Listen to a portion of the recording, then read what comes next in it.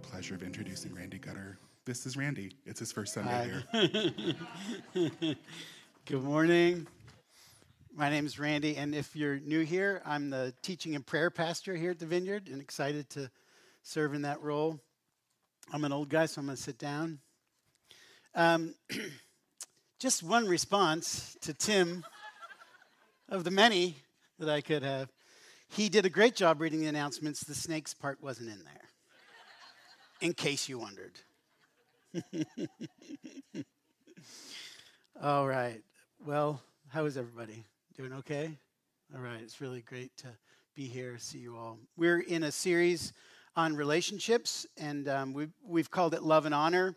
We're talking about what kingdom relationships look like and how they're founded on love and honor. The way that Christ lives through us to one another is love and honor. So, foundational verse for us, Romans 12:10, which says, "Be devoted to one another in love and honor one another above yourselves." So we, over the last few weeks, have given a simple definition to love: to will the ultimate good of another, to will, to purpose in your heart that for the ultimate good of another as far as is up to you. And honor, we've talked about as assigning high value to someone because of what they've done or because of who they are, what position they have. And the way I like to look at that is to treat another person with our words and our actions as if they're worthy of our service. Not because they're worthy of our service in our own humble opinion, but as if they are worthy of our service. That love and honor are choices of the will. They're not reactions of the emotions. Some of you, that's all you need to hear. You can go home and go have a bagel or something. You just needed to hear that. So this morning we get to talk about love and honor in marriage. What brings us? No, I won't do it. And honestly, I mean, I've been married for 35 years, so I've had some practice. I've been married successfully for 35 years. But I want to say it's not easy. You're looking at me, you're thinking, Randy, sure it is. You're married to an angel, and you have a good point.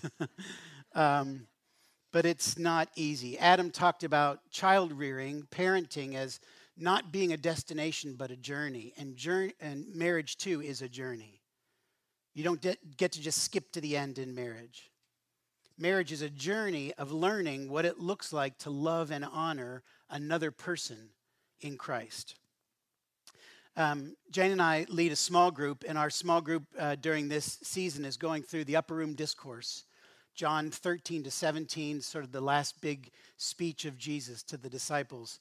And our first evening in this summer session, we started in John 13:1, where Jesus is about to wash the feet of the disciples. John 13:1, it says, "Having loved his own who were in the world, he loved them to the end."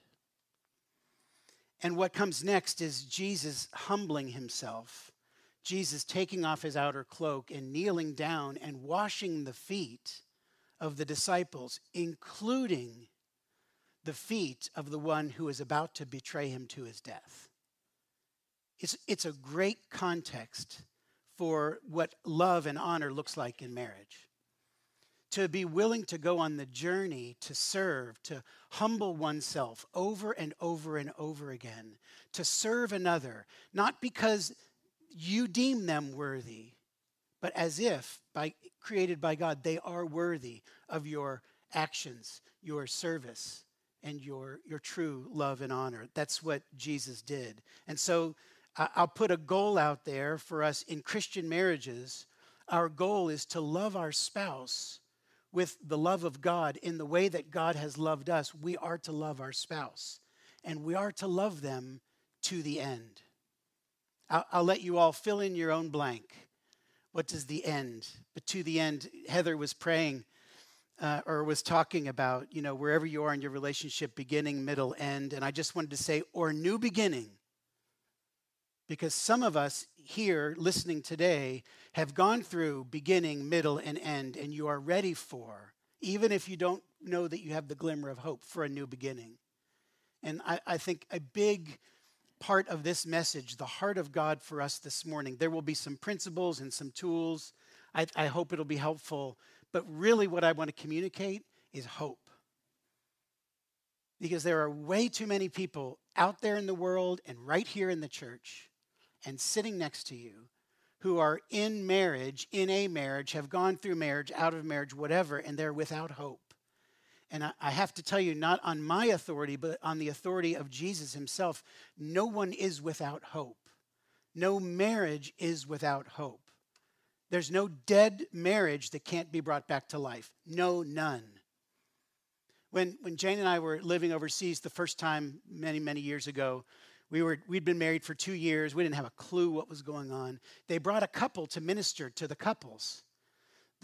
These couples, he had been a youth pastor. The man had been a youth pastor and got into pornography, got into child pornography, got to the point where he was selling child pornography.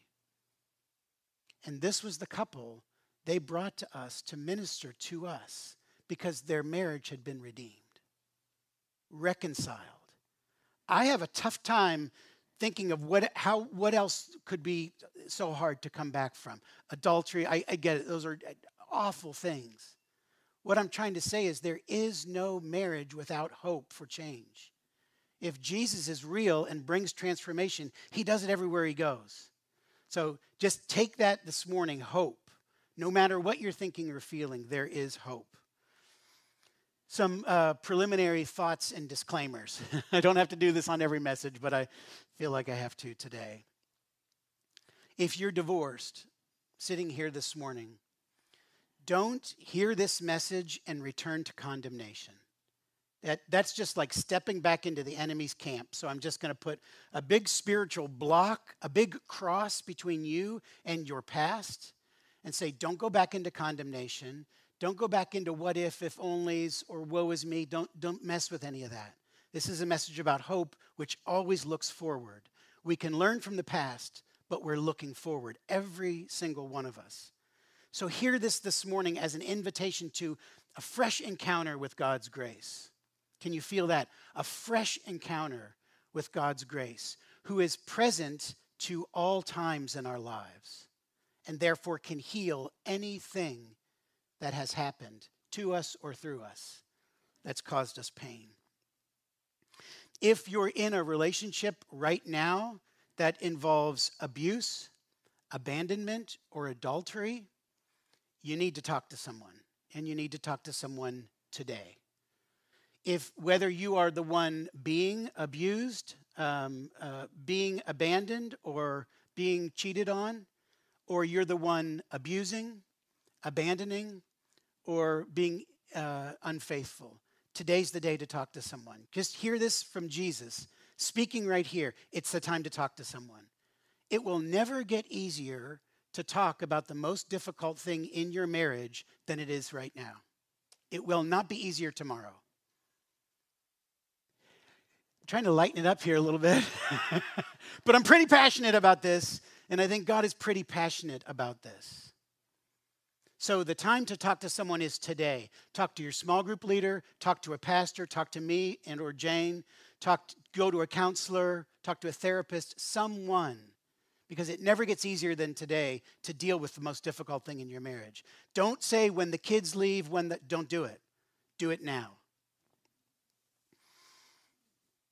Okay, let's pray. God, you are passionate about marriage. Creation began with a marriage in the garden. Creation ends with a marriage in the new heavens and the new earth. Everything in between is passion. So God, release your heart to us this morning. Not my heart and not my words, but Jesus, please, your heart and your words to us. For those who walk in as thinkers, speak to our hearts. For those who walk in as feelers, speak to our minds. For each of us that walks in as a soul before you, speak to body, soul, and spirit this morning. And lead us into hope. We pray in Jesus' name. Amen. There are, just to begin with, at least two fundamental ways to look at the marriage relationship as it relates to authority and leadership and roles. I'm not going to spend a lot of time on this. Believers who love and follow Jesus with great passion come down on different sides of this, but if you don't know it, you need to understand there are at least two ways to look at relationship and roles in marriage. There's the complementarian view, and there's an egalitarian view. Complementarian just simply means God has given to male and female in the marriage relationship specific roles with specific and differing authority, and that God works through that order to bring order and fruitfulness in the marriage. The egalitarian view looks at it that God's given equal roles and equal authority to male and female in the relationship. And so the way that functions is based more on gifting, calling, and communication than it is on specific role or gender. I'm not going to tell you which one you should believe. Plenty of people out there will tell you what you should believe. I will be open with you that in our marriage, me and Jane, for 35 years, we lean towards the complementarian view, that God's given specific roles. And that's the way it works for us. I will also tell you this. And Jane's here, so I can't lie. She's right there. You can ask her any question you want. Don't. But you could, theoretically. If you took video of our marriage, just think of the horrifying thought of that for a minute. You would look at our lives and you would say, these people are egalitarian in their view. I just told you what we prefer and how we view it. But if you looked at our marriage, not all the time, I'm not setting us up as the perfect, but 35 years of experience and love and grace and forgiveness and reconnection over and over and over again, I believe what you would see more often than not is two people deferring to one another, two people submitting to one another out of reverence for Christ, two people serving one another, two people honoring one another's gifts and callings in God, two people preferring one another in honor. I mean, sometimes we do look like the two chipmunks. What about you? What about you? Well, what do you think? What do you think? You know? Now, we've gotten through that part, so we actually know one another well enough to make decisions based on what we know will honor and bless the other. And we've learned how to receive. We've learned how to receive from one another. Sometimes it's harder to receive than it is to give. So I'm not telling you what you should believe. I'm not saying you have to follow us. I would say that when you take this scripture that we're going to jump into here in a minute, Ephesians 5:21, submit to one another out of reverence for Christ. That in my humble opinion, if you take that scripture seriously and live that out to the greatest ability that God gives you, even a complementarian view of the roles in marriage will look like an egalitarian marriage. And better than that, people will see love and unity, passion and power in and through your marriage to the extent that they won't care what your view is. Because they'll see Jesus and the church walking through the world with that kind of love and passion. So if you need resources on that, I'm happy to give them to you. That's kind of where I stand. Let's go to the scriptures. If you have a Bible, turn to Ephesians chapter 5. I am not going to read this passage in entirety, but I think it's the place to start when we're talking about Christian marriage. So Ephesians chapter 5, open your Bible, turn your Bible on, move to it in your head. Ephesians 5, we're going to start in verse 21. I'm only going to read a couple select verses. I'm not doing that to avoid things I don't want to talk about. I'm doing that to focus on the things I feel like God's given for us this morning. So I'm trusting you. Read the passage. Ephesians 5:21-33. Don't skip a single verse. Spend the next year, 5 years, or decade of your life there. If you're married, live it for the rest of your life. Beginning with chapter 5, verse 21, Paul says, submit to one another out of reverence for Christ. This is the foundational context for the rest of Paul's writing on the marriage relationship. This is where the Holy Spirit begins, as a foundation, and so it's where we begin. Submit to one another out of reverence for Christ. And I'm going to fairly quickly go through just the phrases, 3 phrases, the submitting, the one another, and the reverence for Christ, and we'll see how it all gets unpacked. The command of the Holy Spirit to Christian couples, male and female, husband and wife, is to submit to one another out of reverence for Christ, to set aside your rights, to die to self. Isn't this fun? I want to tell you, this is fun.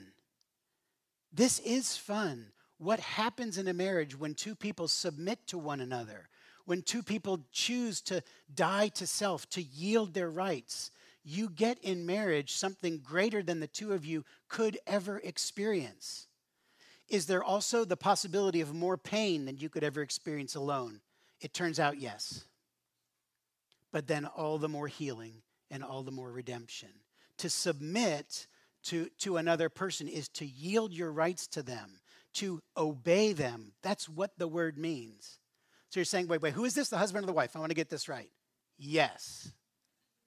Submit to one another. Do you need a Greek word? Allelon.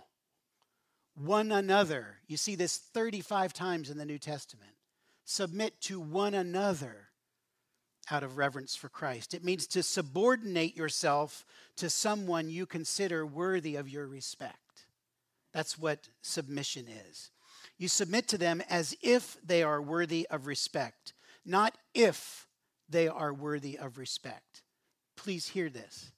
You submit to one another out of reverence for Christ, not if they are worthy of our submission, but as if they are worthy of our submission.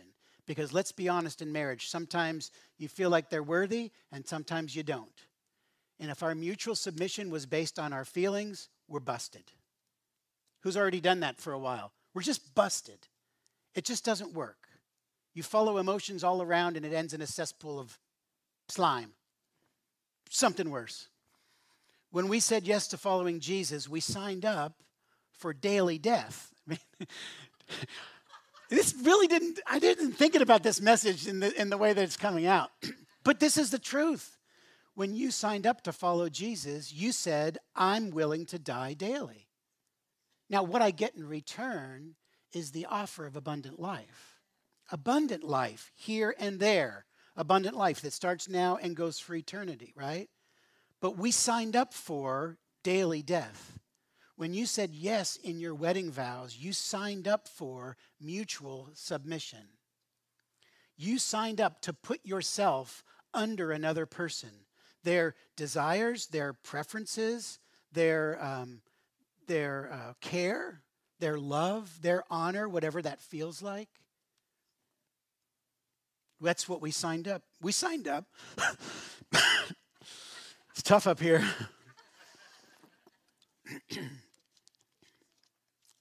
I want to say that in a masculine voice. Mutual submission. We signed up to give up our rights, to arrange ourselves under another person, to subject ourselves to them. That doesn't mean that the other person controls. If we're submitting to one another, then one person submitting can never control another person, right? A submitted person cannot control another person. Think about it. I'm submitted to you, Jane. I can't control you and be submitted at the same time. How does this work out? This is the miracle of marriage. To yield to one's admonition or advice. Submission means you learn how to say no to yourself. That is not something you normally learn as a single, right? I don't think there's a class in college, at least not the college I went to. Here's how to say no to yourself. No, that wasn't big at Miami University. But marriage is a class in learning how to say no to yourself, how to submit your own desires because of another person that God's connected you with. If you can't say no to you, I'm not sure you can purely say yes to your spouse in love or honor. If you haven't learned how to say no to yourself, I'm not sure you can truly say a pure yes to your spouse in love and honor It's mutual submission. In order to live out our mutual submission, we have to work long and hard to understand one another's languages. When you say, what's wrong, and she says nothing, that doesn't mean what you think it means. I won't go down all the possible examples, but you've got to commit to, we tell couples this in premarital. You've got to learn one another's languages. You think you understand English. You're dumb. You don't. After 20 or 30 years, you may not understand. You'll hear it in our house all the time. So what I hear you saying is, which is followed by a question. Because never think you really got it. Wait, I think it sounds like you're saying this. No, you missed it. But you said these words, but you didn't get it. And it goes both ways. Mutual submission means we learn how to speak one another's languages. Paul says, submit to one another, that we're meant to be devoted to one another in love. The word used in Romans 12 is not agape, it's philostorge, which means brotherly affection. So here's a question. Have you learned to like your spouse? Not just to love them. I think we're called to both.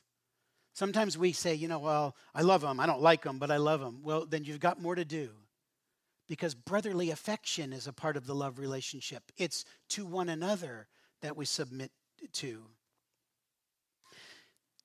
Ask yourself the question, have I learned to give to my spouse what they need from me? Not just what I feel I have to give right now. Have I learned to give what they truly need right now in this moment, not what I feel like I have to give? Ephesians 5:25, Paul says, husbands, love your wives just as Christ loved the church and gave himself for her. Husbands, here's your big command, love your wives. Wives are built for love. You want to put a hashtag out there? You can do that. Wives are built to receive love. Women in a marriage relationship are built to thrive in an atmosphere of unconditional love and acceptance. So Paul says, because he's brilliant by the Holy Spirit, husbands, love your wives. It's what they crave. It's what they long for. Don't just say nice words to me, love me. Words are easier for a man. Love in action is more challenging, and it takes God to do it. Remember, husbands, we're following Jesus, who came not to be served, but to serve, and to give his life as a ransom for many. Jesus, of whom it is said, he humbled himself to death, even death on a cross. For who? For whom? For his bride. For us. And that is the measure of our love, men, for our wives. That's it. I can't dumb it down. I can't bring it down. We just have to look at Jesus and say, how did he love the church? That's how we love our wives. I want to say this to husbands with all due respect. So wives, you can look somewhere else. Husbands, gaze into my eyes. And I'm speaking to myself. I'm looking in my own mirror. Get your eyes off yourself. That is the hardest thing, I think, for us men to do. Get your eyes off yourself. If you will stop looking at you and start looking to God and the woman that God gave you, God will care for you. God will care for you. But you've got to get your eyes off yourself. And we fall in at least one of two categories. We either have our eyes on ourselves in self-pity, oh, woe is me, or we have ourselves in pride and control. You will do what I say.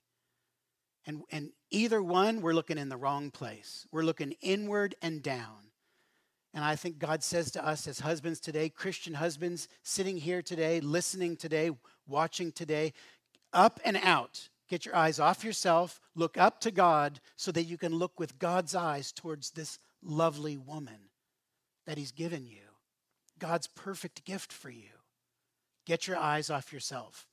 Dare to ask the question in your next conflict with your spouse, who am I looking at?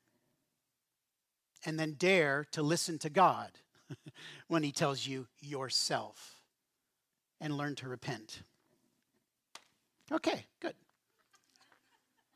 1 Peter 3:7, husbands, live with your wives in an understanding way, showing honor.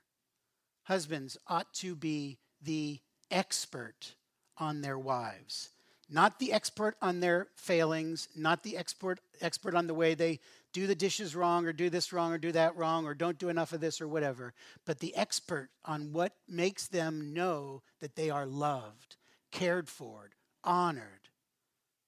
Men, we got to be the experts. We love to be experts. I was at a party. I shouldn't say that. Okay, we're going to go a little long today, but I think the topic's worthy of it. So we're just sit, buckle in. Jane and I were at a party last night. It was a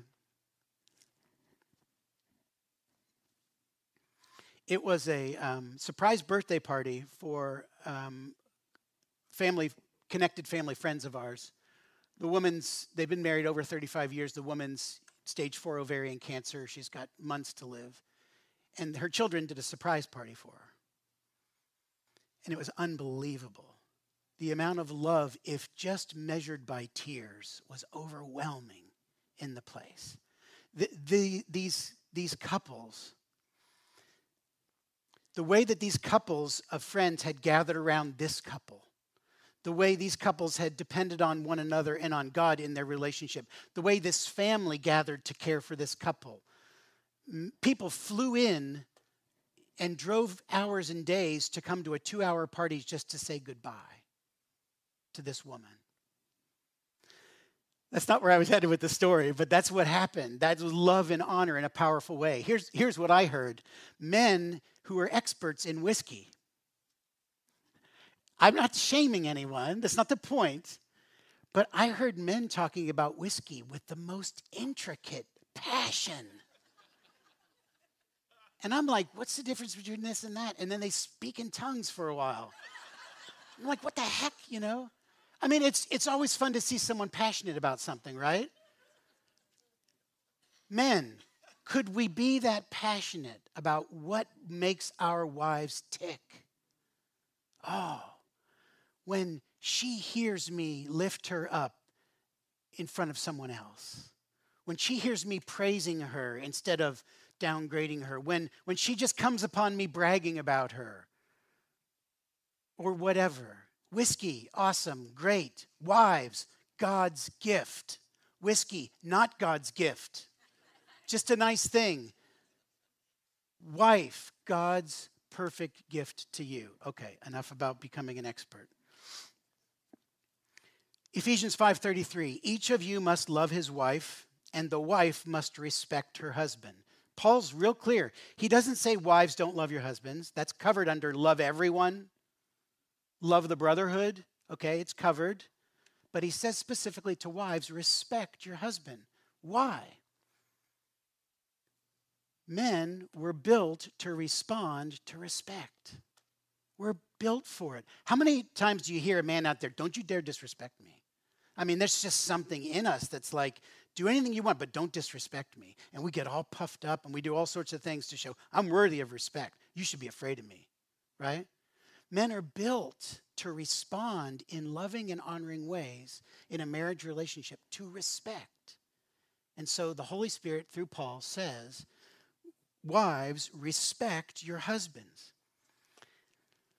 Here's what the word says. The word for respect is the same word that Paul uses in other places for a believer's attitude towards God. It's the same word. Now, in case you're wondering, your husband is not God. I promise that. But can you see him in him? Can you see God in your husband? If your husband's a believer, no matter what you think about his faith, God's in there. And part of your job, your gift, your calling, empowered by the Holy Spirit, is to keep looking at that husband that God gave you until you see Jesus in him. Seek out the Jesus in him. You'll be able to respect that part of him. we find what we're looking for. If we want to do the opposite of 1 Corinthians 13 and keep a record of wrongs, it's easy to do, right? Again. That's why Paul says, don't do that. Don't make a record of wrongs. Forgive one another. Bear with one another. Wives, respect your husbands. They need it. Not respect your husband if he is worthy of respect, but as if he is worthy of respect. Remember what I said about abuse and abandonment and adultery, okay? That's all in here. But the word of God is your husband needs to know that he's respected.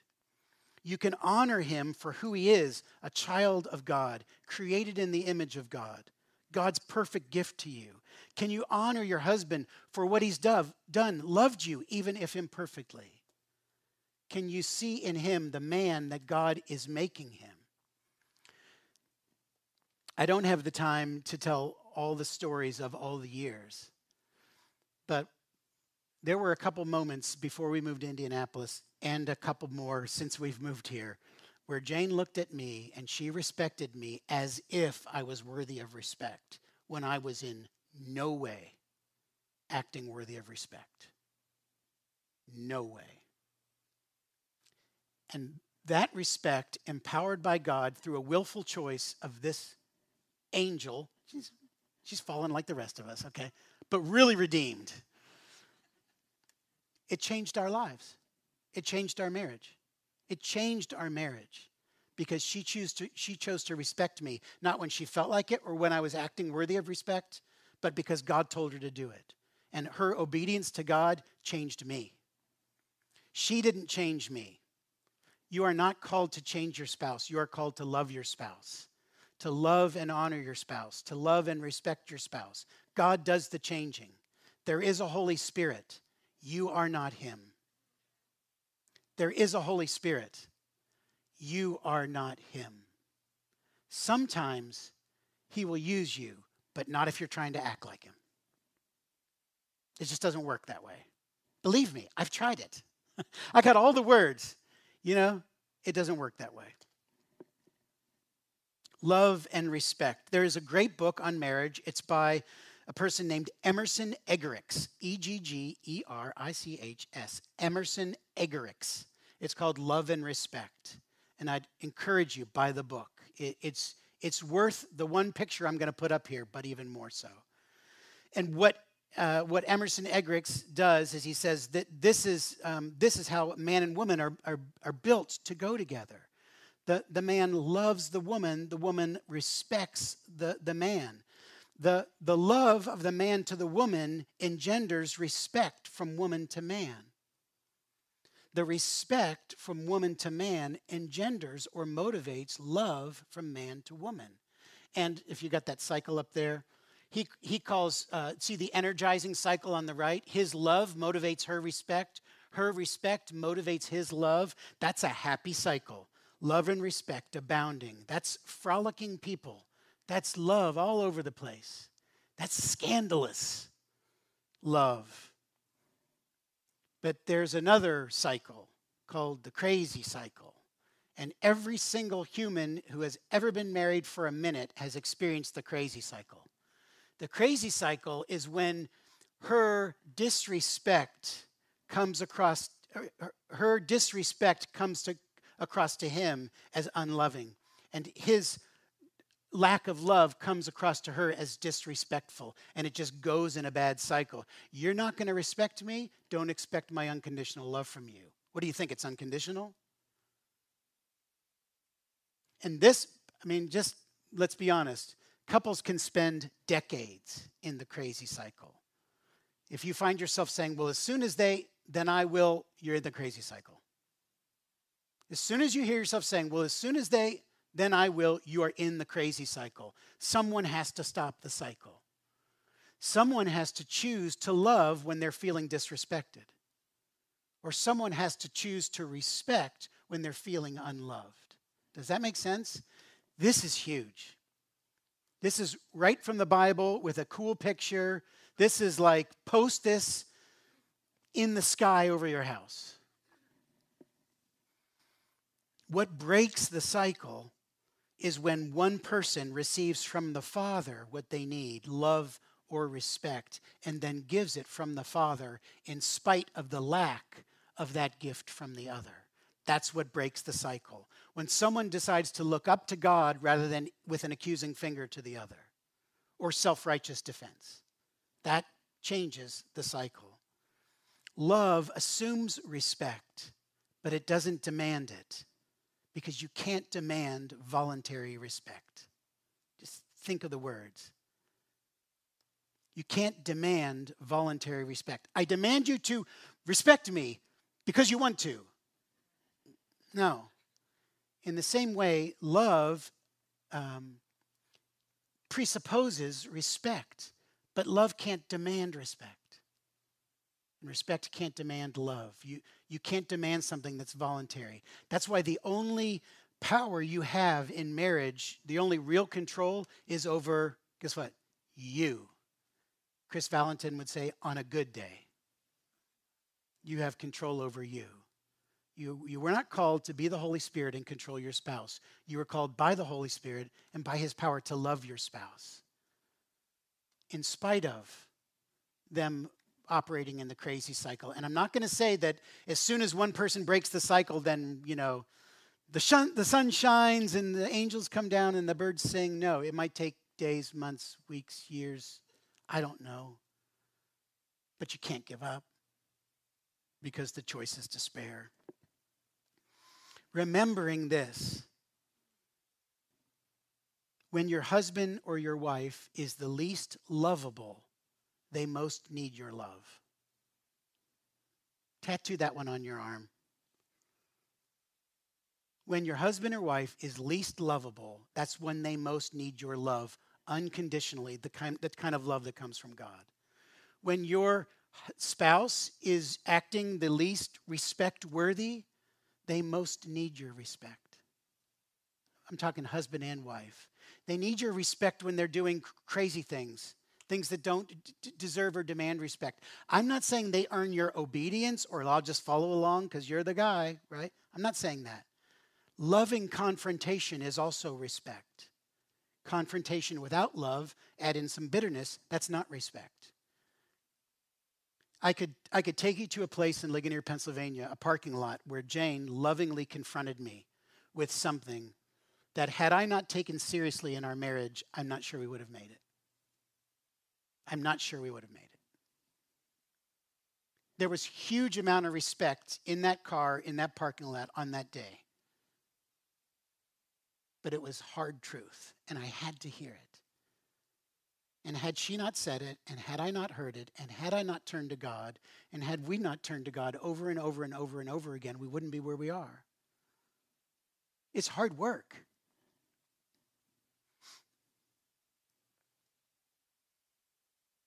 Love and honor in marriage is based upon the reality of your oneness and the commitment you made before God, not based upon whether you deem your spouse worthy of love and respect or honor or not, but based upon God's order in marriage. Here's God's perfect gift to you. Now here's my love and here's my honor. I give it to you aplenty so you can pour it out on the one I've called you to love to the end. Back to Ephesians 5:21. Submit to one another out of reverence for Christ. Reverence for Christ is the context of every Christian, holy Christian marriage. You take reverence for Christ, you take the reality of God's presence out of a marriage, and even with two Christians, you have two angry people. You have two combative people. When you start standing up for yourself against your spouse without this reverence for God is present in our midst, hearing every word and seeing every action, you lose the power source of heaven in your relationship. It's out of reverence for Christ. We submit to one another. When we do that, we're submitting to God's order for the marriage relationship. In the context of God's good and loving, sovereign plan for you, we submit to one another. We love and honor one another the way that Jesus did it. It's because we have a healthy fear of God's presence in our relationship. that we live in honesty and purity and constant repentance if we need to, and forgiveness, bearing with one another in love, forgiving even as we have been forgiven by God in Christ. Because God's present in the marriage. That's why we do that. And that's why I would say, of all the marriage tools and all the tips and tricks and books, etc., the number one most powerful tool that you have in your marriage relationship to make a holy, healthy, vibrant marriage relationship is your own intimate, transforming relationship with Jesus. It's number one. That's what out of reverence for Christ means. Because I'm passionately in love with Jesus and I'm allowing God to love me, even in my frailty, I can turn and love and honor the person that God has given me. If I'm not receiving it from God, it's real hard to give what you don't have. It's the most important thing. Now, having said that, someone is saying, oh, well, so my marriage is in a mess because my spouse isn't following Jesus. You don't get to do that. We have to own our relationship in union. As long as a problem in your relationship is the other person's problem, you're never going to find the solution to that problem. You've got a husband dealing with pornography. If that's only the husband's problem, then all of a sudden, you know what? He's married to his mother, not his wife. That's very Freudian and not a good thing. Right? Do you want your mom in your relationship saying, did you do anything bad today? Did you do anything bad today? No. Pornography or any other issue in a relationship, sure, it might stem from a person, but a loving couple will own it in unity and not say, how are you doing, but how are we doing? How are we doing? Now, men and women, people dealing with all sorts of addiction and stuff, you're not off the hook. You got to go after healing. I'm just saying we do it together. We do it together in the context of love and honor. We've got to own these issues in our relationships and own them together. If you've got any questions about what I just said, come at me. I'm happy to talk to you.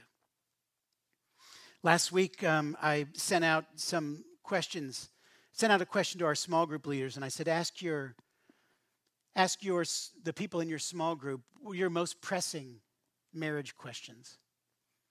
I got 30 questions back. They were a little depressing. And they were enlightening because you know what? I just realized here we are, it's hard out there. So if it's hard in your marriage, you are not alone. I heard some really challenging questions. That means that there are some people dealing with some really challenging stuff, some real hard stuff. Last week, because God loves me, I also happened to hear on one day about 3 marriages in this body of believers that are being utterly and completely, miraculously transformed by the presence of God within them. If you knew these people and what they were dealing with and saw and heard now what's happening in their relationship, you would say, that's miraculous. So is it hard? Yes. And we're called to persevere? Yes. And to keep forgiving? Yes. But there's hope. There is hope for every single marriage sitting in the room or listening here today. Breakthrough in marriage will not come when you just finally get through to them. So abandon that as a course of action. Breakthrough will come when God finally gets through to them. And God will do that in his timing and on his terms. Now, you can pray for that. You can fast for that. You can love and honor with everything you have in the midst of that. You can set up boundaries that are healthy in the midst of that. But God's the one that brings the change. You're not called to change your spouse. You're called to love them to the end, which may require from us some divine moments of courage. Sitting in that Plymouth minivan in that parking lot in Pennsylvania that many years ago, Jane walked into a divine moment of courage. She had to stand up and say, that's enough. I love you, I respect you, but that's not okay. And it changed our marriage. Can you allow God today to give you the capacity to believe that he can change your vision of the future of your marriage? Can you make a way in your heart, or at least open your heart? You know, Heather just helped us surrender over and over again. Can you surrender your heart to the point where you can say, okay, I believe, God, that you are able to make a way in my relationship where it seems impossible? Will you make a way in my relationship where it seems impossible? Just because it's impossible does not mean that God doesn't want to do it. He loves it. We're called to hope and to act. Your status quo is not God's status quo. So believe me, I've been talking to challenges in marriage. If you're sitting there and you think, we have the best marriage in the world, I'm going to say the same to you as to the worst. Don't settle. Don't settle. Why settle? It only gets better. There's only more intimacy. There's only more joy. There's only more. My experience, and I'm just speaking from experience, I don't know where this one is in the Bible, and I don't know how it happened. I can't say how it happened, but there comes a time in marriage, if you persevere, something changes in the marriage relationship, and all of a sudden you realize, as a husband or a wife, wait a minute, they're for me. They're for me. They love me unconditionally. They know me very deeply, but they love me unconditionally. And that love is never going to end. When you recognize that, realize that, choose to believe that, something changes in your marriage. Again, I can't tell you when it happened, but I can remember talking to Jane about it, like something happened. It's like one day we were going into intense fellowship number 7. It's code word for fight, right? You know how you have fights, well, there's this one. Well, we know how this one goes and how long it takes and who wins and who loses, right? All of a sudden, we're going into that fight, and I recognize, or she recognizes, wait a minute, you love me, but this hurt, you must not have meant that. Wait a minute, you love me, you wouldn't do that on purpose. I must have misunderstood something. Do you know what that feels like as a spouse to hear, what you just said hurt, but I know that you love me so much, you probably didn't mean it, or there's something else going on. Could we talk about that? That changes everything. That changes the whole dynamic. Because all of a sudden, you've experienced what every human wants, to be loved, to be known, and for those two things to last forever. That is possible to some extent on this side of heaven in marriage. I've gone very long, but I have one more page of notes. And I'm going to wake you up with one more word. Sex. Oh, I don't have time. There were some things I just felt like I've got to say this. I can't get through, maybe the one message specifically on marriage here in this year at the Vineyard and not talk about sex. Sex is good. Sex is really good. God designed it. He intended it. When Jane and I first got married, we were handed a book called Intended for Pleasure. And it was about how to have great sex. Like not the mystical stuff, like the mechanics. Here's what you got to do in order for it to feel good. If you don't do this, it doesn't work. We didn't know. Praise God, we didn't know. We've got to learn. And so that's why when we do premarital counseling, at least the last session that we do with a couple is a separate session where Jane talks to the wife and I talk to the husband, and we ask really awkward questions. Do you know how it works? Do you know what really brings joy and pleasure? Can you embrace that? Or is it possible that, like so many people, especially Christians, you walked into marriage with a shame or wound or fearful or whatever we don't talk about it view of sex? I did. I don't think I could say the words for like the first 4 years of marriage. That's why we didn't get pregnant till the 5th. It's kind of a joke there. I'm serious. We don't talk about that stuff in my family. My kids still laugh at me because we don't talk about it much. But we've got to talk about it. Because if we don't talk about it, the enemy continues to distort the gift of sex for couples and just blows up marriages left and right. I had a friend in the church. They've moved to another country at this point, but he used to say, sexual evangelism. That's what we ought to be about. I'm like, Eddie, if I say Eddie, you know who it is. Eddie, we can't do sexual evangelism. He's like, but Christians have the best and the most sex. It's proven. Well, we got to talk about it. We've got to help one another. If you're in a relationship where the sexual relationship with your intimacy is not functional, is not working, there's pain, there's malfunction, there's whatever, talk about it with someone. Talk to a pastor. Talk to a small group leader. Take the courageous move to be bold, to ask the question. Don't settle. Don't settle. Don't settle. And don't go somewhere else. Because you're sabotaging the very gift that God's given you if you do.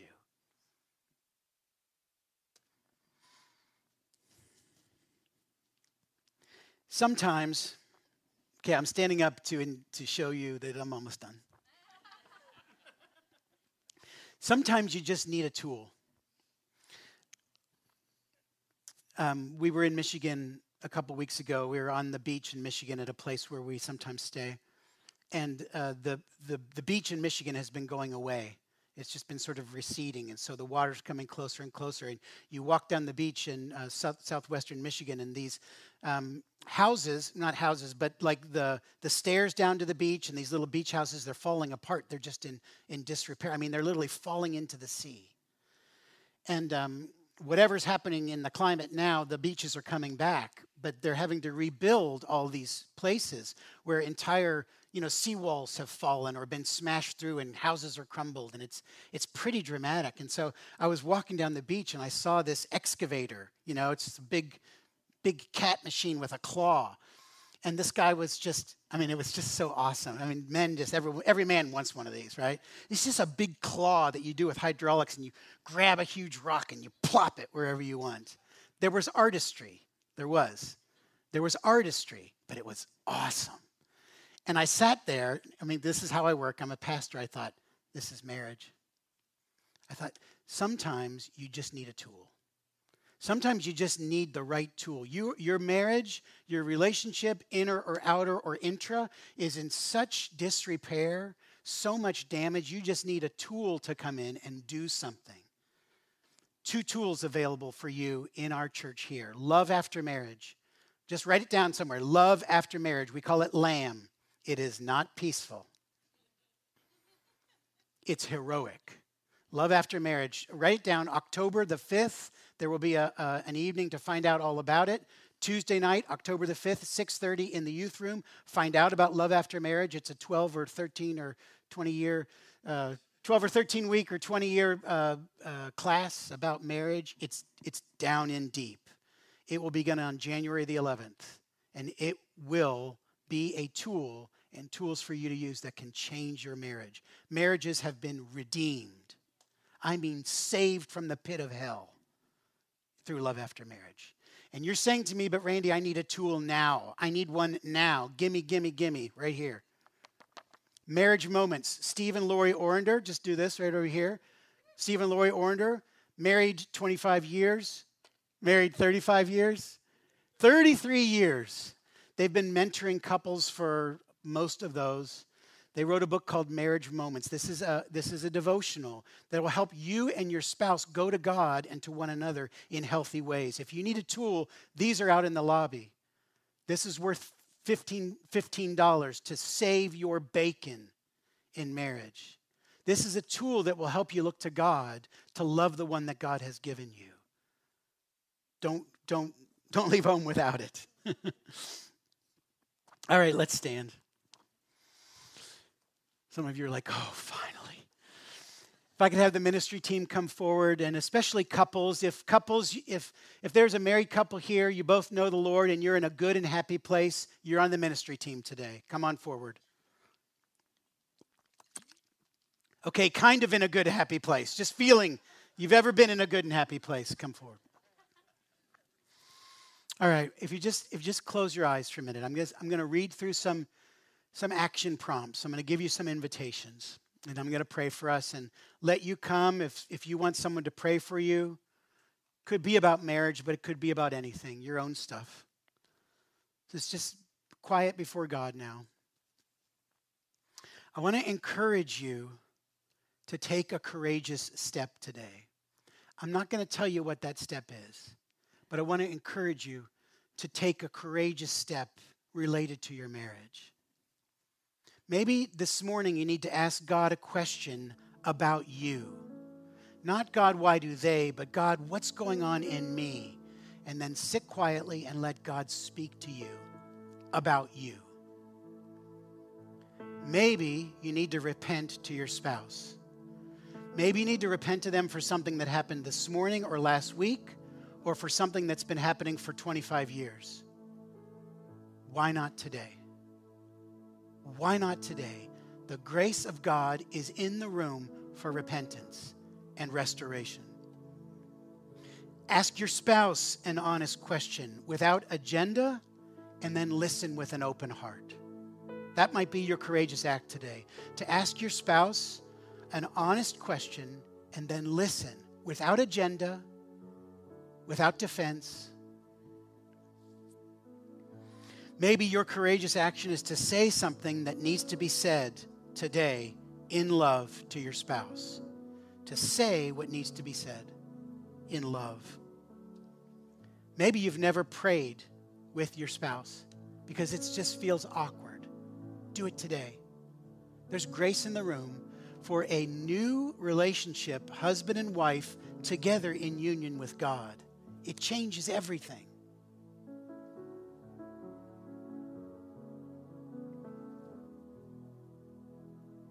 Lord, I ask now in the name of Jesus that you would take these last 45, 50 minutes of me talking, that God, you would distill what needs to be heard and known and acted upon in our hearts and in our lives. We ask God for truth, for love, for honor, for respect, for breakthrough, for transformation, for even better, for even more. And we ask it, God, because we know it is your will for us in Christ Jesus that we might love and honor one another and show what that kind of relationship in God looks like to the world. Holy Spirit, come and do your work. Free your people.